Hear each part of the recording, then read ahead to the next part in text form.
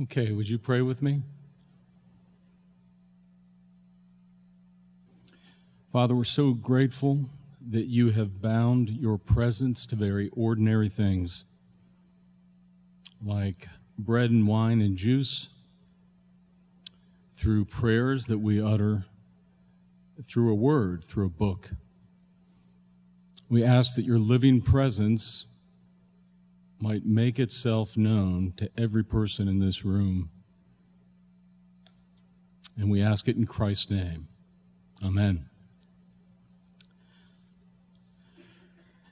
In 2013, two comedians decided to start something called Sunday Assembly. And it wasn't a joke. They were completely sincere, and this was their motive. They said, we both wanted to do something like church, but without God. And so they started this Sunday Assembly, and at their first one, they had 300 people. And since that time, it's grown. You may have heard of this. There's about 70 assemblies around the globe right now. And in these assemblies, there's certain things that you'll typically find, certain elements in the meeting. For instance, there's singing of pop songs, and then there's often a poetry reading, an inspirational or interesting lecture that's given. Afterward, they have a coffee hour. After that time, they'll sometimes meet for social events, even do service together. Now, that might remind you of something, right? Sounds a lot like what Christians do, church. But I think what's most significant is what the longing represents, right? Whether you are a Christian or whether you are other than a Christian, I know this much: you long for rest. You long for Sabbath. The word means to cease. Now, as we think about that, we have to think about the tradition of this faith, the Christian faith, and how from its earliest pages, what's fundamental to the faith is this idea of Sabbath or rest. You find it at the beginning of the book. It really runs all the way throughout. And it was a fundamental part of Israel's worship. Now, we've moved into the final category of our study of Israel's worship. Remember, we started by looking at sacred places, and then sacred actions, sacred people, and now we're into sacred time. The way we relate to time tells a lot about ourselves. Someone has said that modern people are much like a group of folks that enter a museum 20 minutes before it closes. And they just rush to see all the exhibits. You know, for all the time-saving devices we have in our day, this is what we're like, right? We live with FOMO, fear of missing out. We're people that are constantly thinking about what's next. We struggle to rest. Even though for some of us, I would even say this, for those of us that are even given ample vacation, do we take it? A lot of people struggle to even do that. Pastors are some of the worst when it gets to that. But the Bible says that time is holy because we live in the presence of God. And so as God talks to Israel about their sacred festivals and their feasts and their Sabbath, He's wanting to communicate something deep to them about who they are, who He is, and what He wants to give to them and give to you and I. And so what I'd like to do is spend a little time for us to look at the why of the Sabbath principle and the what. The why and the what. So let's look at the why first. If you look at the history of pleasure, the history of leisure, it runs through every culture from the beginning of time. I mean, you can go back to ancient Egypt, Greece, the Middle Ages, the Renaissance, and you will find a habit, traditions of singing, of feasting, of dancing. Sometimes it has to do with religion, but other times it's just taking a break. The idea of holiday and rest. And some of these things are incorporated in the Christian idea of Sabbath, singing. We've done that. Hadn't been a whole, well, I was trying to move a little bit of dancing, right? Some of you probably move better than I do. But there's a deeper thing that the Bible's after about rest. Rest is more than just entertainment. It's more than just having a break, the Christian idea. And a great summary of this we find in Exodus 31. I didn't have time to list all the different things we have here. So, if you have a Bible, you can turn there, Exodus 31, verse 12. If not, you can open up the Grace DC app. You knew I was going to find a way. The Grace DC app has a Bible on it as well. But if you don't, you can just listen. It's not a long read. This is Exodus 31, verse 12. And the context here is the Lord has communicated to Moses up on the mountain the Ten Commandments and what's called the Book of the Covenant, and then he talks to him about the Sabbath. Above all, you shall keep my Sabbaths. Actually, let me start earlier. And the Lord said to Moses, you are to speak to the people of Israel and say, above all, you shall keep my Sabbaths. For this is a sign between me and you throughout your generations, that you may know that I, the Lord, sanctify you. You shall keep the Sabbath because it is holy for you. Everyone who profanes it, it shall be put to death. Whoever does any work on it, that soul shall be cut off from among his people. Keep it as a covenant forever. And then you move to verse 17. It is a sign forever between me and the people of Israel that in 6 days the Lord made heaven and earth, and on the seventh day he rested and was refreshed. There are 4 whys we're given summarized there. Why do we observe a Sabbath principle in our life? Number 1, God commands it. It's in the law. The Sabbath ritual is the only one that's mentioned in the Ten Commandments. It's the only ritual that we find mentioned. And actually, you find it repeated over and over. And here we find the words, you shall keep above all. So it's the highest priority. 2 examples. Israel was building the tabernacle. We've been studying that. Right? They're building the most important building in the world. And yet God still wants them to have a day off, a rest. New Testament example. After Jesus Christ is crucified, the women who loved him wanted to prepare his body for burial. But they wait to do so. Why? Because of the Sabbath. I mean, if anything's important, it's preparing the body of the Lord, but they still observe the Sabbath because God commanded it. And the penalties were severe. We'll get into that in a moment.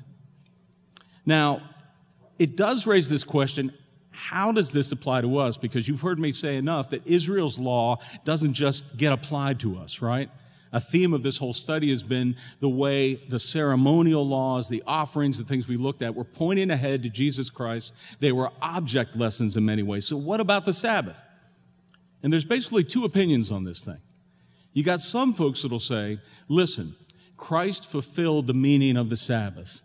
That is, Jesus is the one in whom we find rest from our guilt, rest from our sin, rest from our striving, rest from our control. Amen? That's a good thing. And that the Apostle Paul said in Colossians 2 that the Sabbath was just a shadow of that. So you got some folks that'll say, if I'm just trusting in Christ, I fulfill the Sabbath. But there are other folks would say, and I fall more on this second side, this seems to be different in that the Sabbath reappears in the Ten Commandments. And so you see it mentioned in law that still governs God's people, but even in this passage we heard God saying, this is a sign of the covenant that you'll keep forever. No matter where you fall in this, I think we all can agree in this.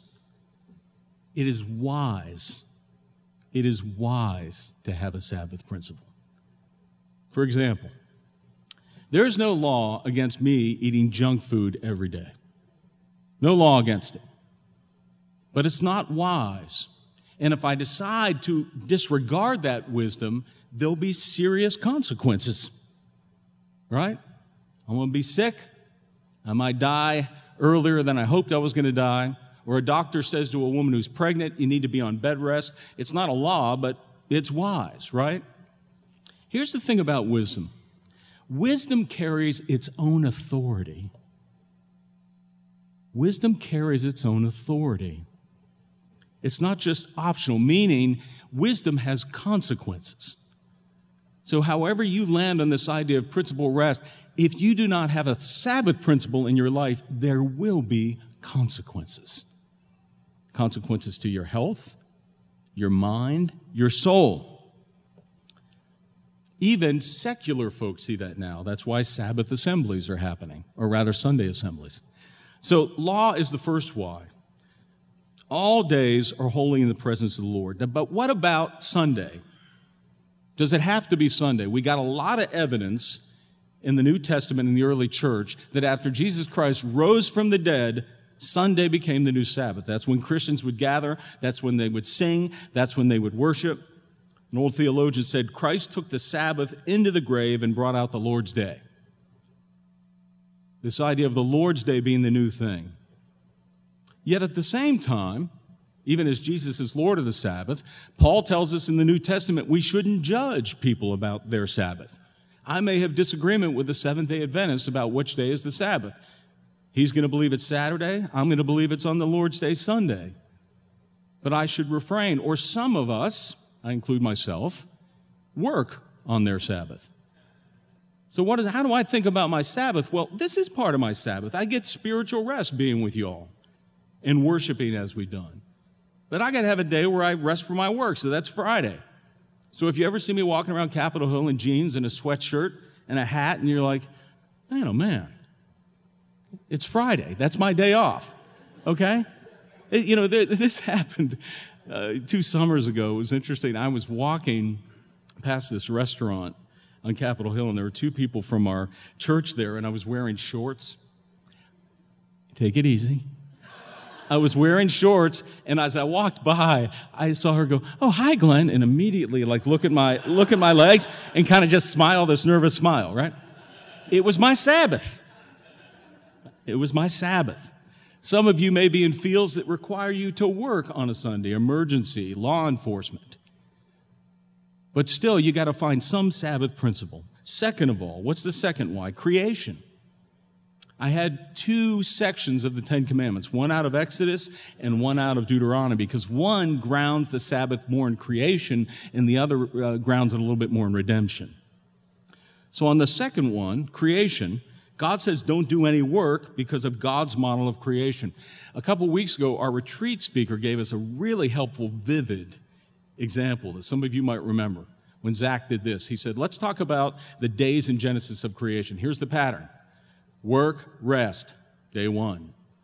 Day 2, work, rest. Day 3, work, rest. Day 4, work, rest. Day 5, work, rest. Day 6, work, rest. What comes on the 7th day? Rest. No work. We double up with rest. That's how much God is concerned about the rest we would have. In fact, we're told that He rested and was refreshed. It wasn't because God was tired. His refreshment came from the fact that He actually looked out on everything He made and He was invigorated with joy at what He had seen. And we as little creators have that same thing going on. The problem is we flip it. We were made to exercise positive dominion or rule and to cultivate culture. And yet the truth is, for many of us, the creation rules over us. Our work rules over us, doesn't it? We struggle. Are you a slave to your email? Are you a slave to the fears of your job? Are you a slave to what's going to happen this week, even today? Is your work ruling over you? God didn't mean it to. The other thing, the creation emphasis on the Sabbath gets to us, it's this freedom to say, I'm finite. The gift of limits. I wasn't meant to do it all. I can't do it all. God made me one person to occupy one little garden of culture that I work on. For people that live and work in Washington, D.C., what a much-needed thing to hear. The Sabbath brings new creation. One theologian pointed out this. If you go to that section that we looked at where they're building the tabernacle, you find a refrain, 6 refrains that mirror the refrains of Genesis with the days of creation. And what you notice is on the 7th is when God tells his people to rest from the work of the tabernacle. And the implication is we are the new creation. We are the ones that God is seeking to renew through his rest. If you're feeling burned out and old, it might be Sabbath that you need to be renewed. But the 4th one would be covenant. It was mentioned in this passage. It will be a sign of the covenant. Now, a covenant is a life and love bond, right? A marriage is a good example of this. A marriage is a legal, official thing, but if that's all it was, man, you would go, there's got to be some love, right? I've said this before. If I ever ended it by said, if I just said by the virtue of the power of blah, blah, blah, and I didn't say kiss the bride, I'd hear about it, right? Where's the love? People want to see it. Same thing with the relationship with God. It's not just a formal covenant. Here's the point. God gives the Sabbath so he can have a date with you.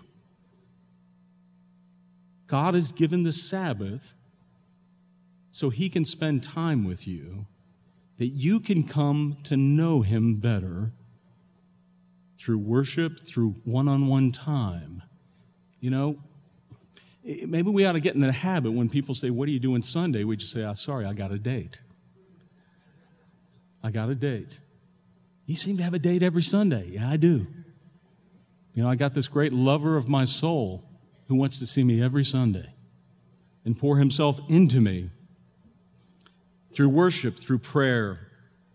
And through that, we become the new creation. God says, I am the one that sanctifies you. What does that mean? I am the one that sets you apart. The New Testament would say you're chosen, holy, and dearly loved. I am the one that sets you apart and makes you holy and chosen. You see, this is the big difference. This is the big difference. If we said this item, how do you believe that you're making yourself presentable, acceptable, and righteous in the culture? If you think it's through your job and through your labors or through your body or whatever it is, it's not God that sanctifies you. You're trying to sanctify yourself. And that's what the pagans were doing. That's what the pagan religions were doing. But God is saying, I will sanctify you so you can rest. You will rest in my righteousness. You will rest in my love. You will rest in my grace. You will rest in my Spirit doing the work of renewal in you. You will rest. And this is why the penalties are so severe. In the book of Numbers, there's a story of a guy that's out on the Sabbath picking up some sticks. He's doing it, under the radar. Someone catches him. Now, Moses and the folks put him in custody, even though God had given him this word, because they're probably like, he's just picking up sticks. And God says, I want you to execute him. What? But you have to understand the implications of what was running through that guy's mind. If the Sabbath was a day where God said, I want to get to know you, this man effectually was saying, I'm not interested in getting to know you, God.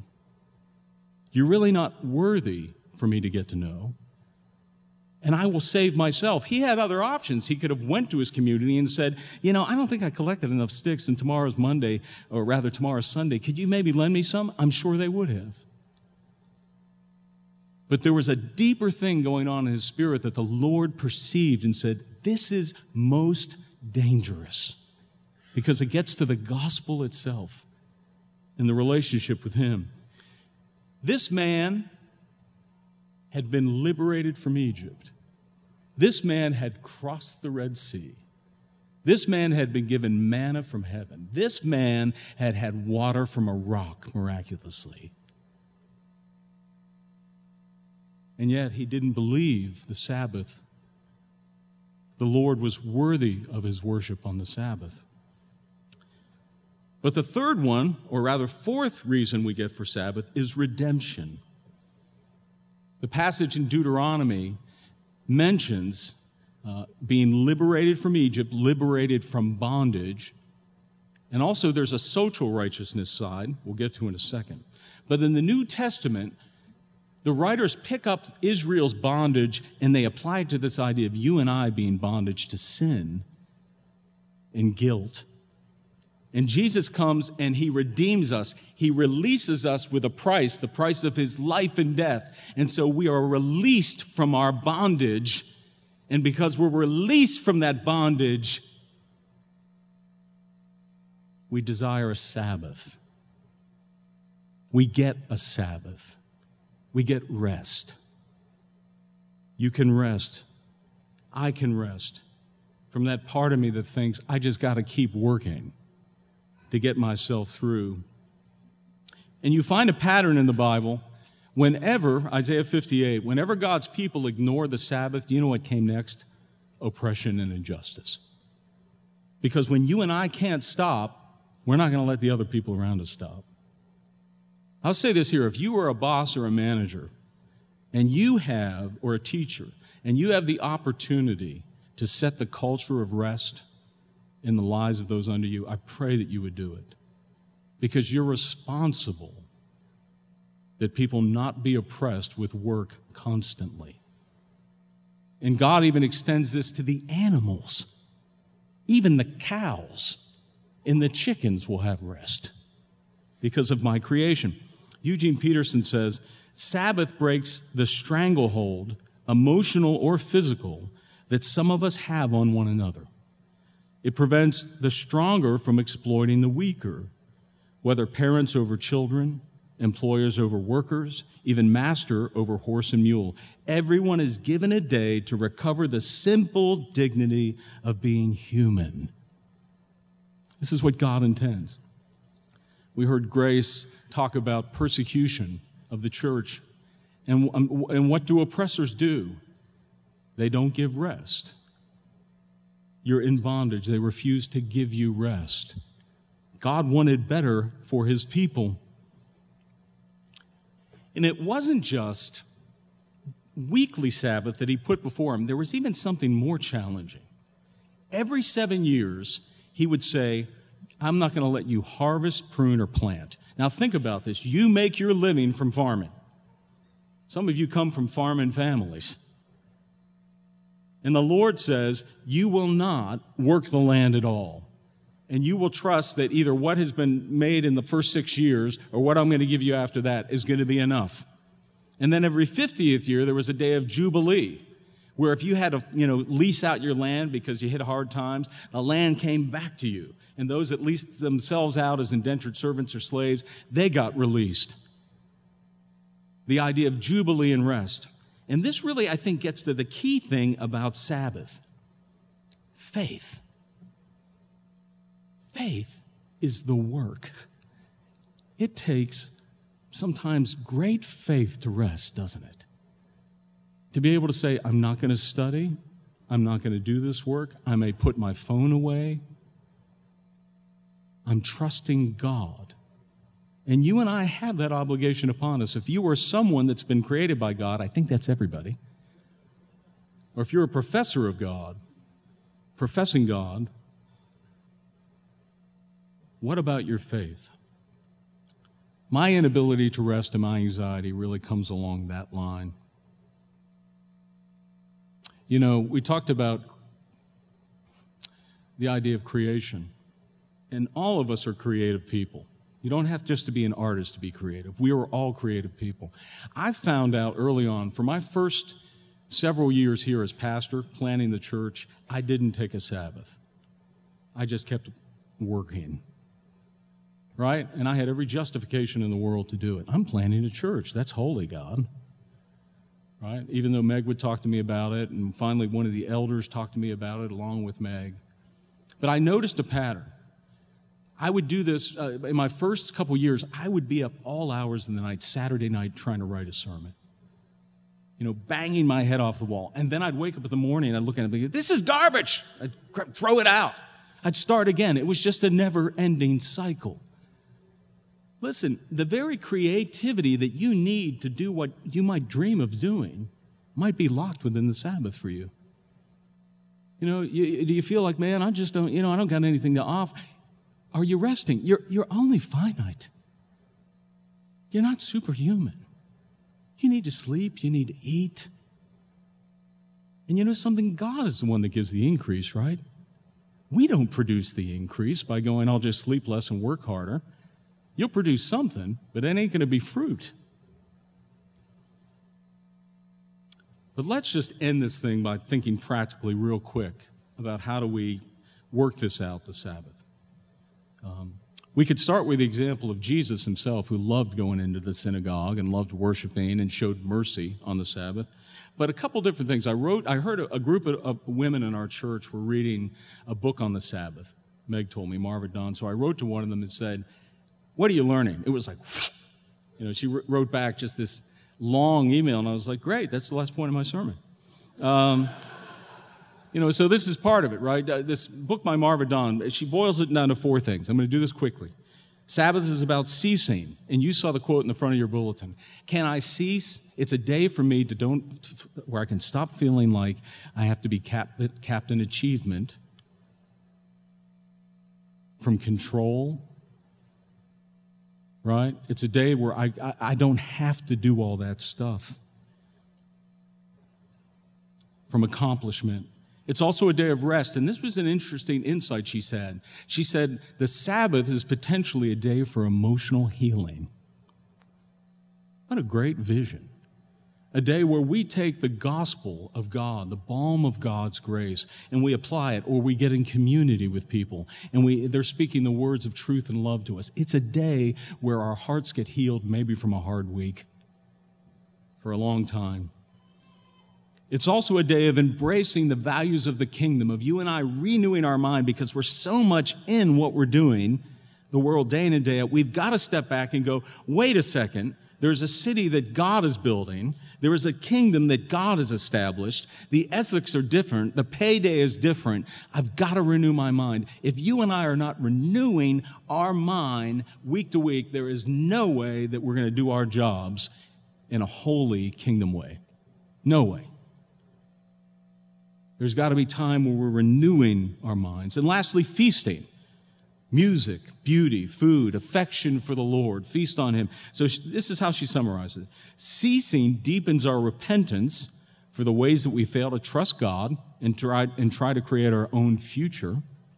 Resting strengthens our faith in the totality of His grace. Embracing invites us to take the truths of our faith and apply them to our values and lifestyles. And lastly, feasting heightens our sense of hope, the joy of our present experience of God's love, and the foretaste to come. Now, a very wise minister, if four is too many for you to remember, a very wise minister gave me three.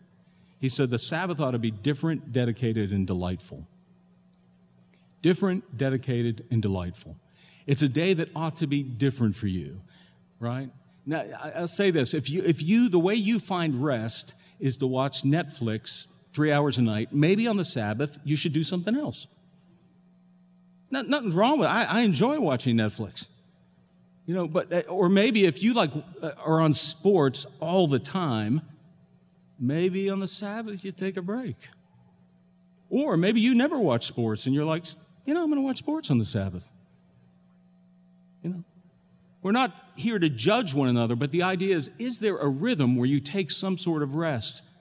Whether it's what you do. A couple folks have told me, it's resting from your work, whatever you call your main vocation. But some folks have told me in our community that's a day they put their phone away.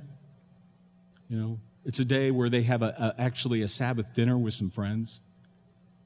Come together and have community. So different day.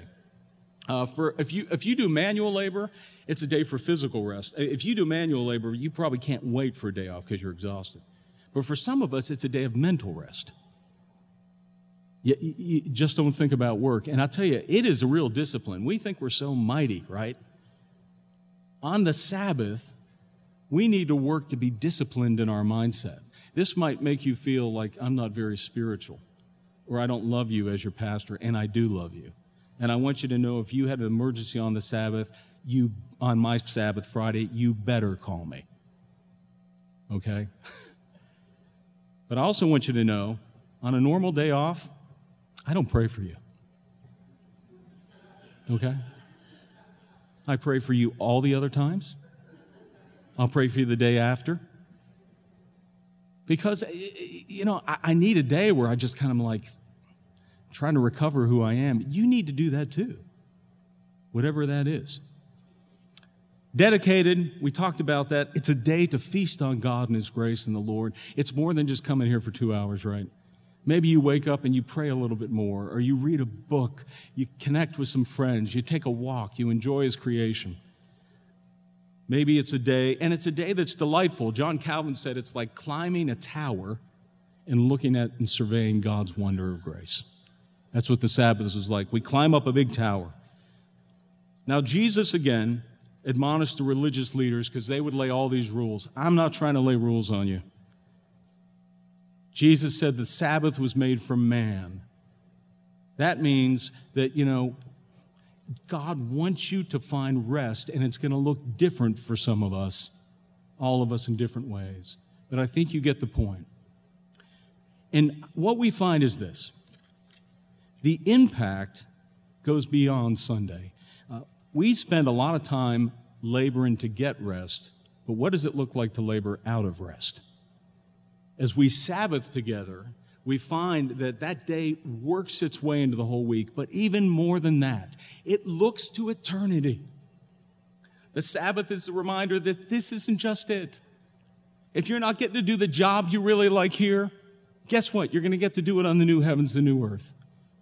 Or maybe you feel like, you could really shine, but you've got this, area where you just can't overcome because of your own fear or some sort of, disability in your own heart and mind or body maybe. You won't be held back in heaven. We will feast, we will laugh, we will worship, we will work. That is the day of rest that's coming. And it's coming a lot sooner than we think. Let's pray. Thank you, Jesus, for the invitation to come to you and get rest. I pray that you would fill us with your Holy Spirit and help us to find rest in you. In Christ's name, amen.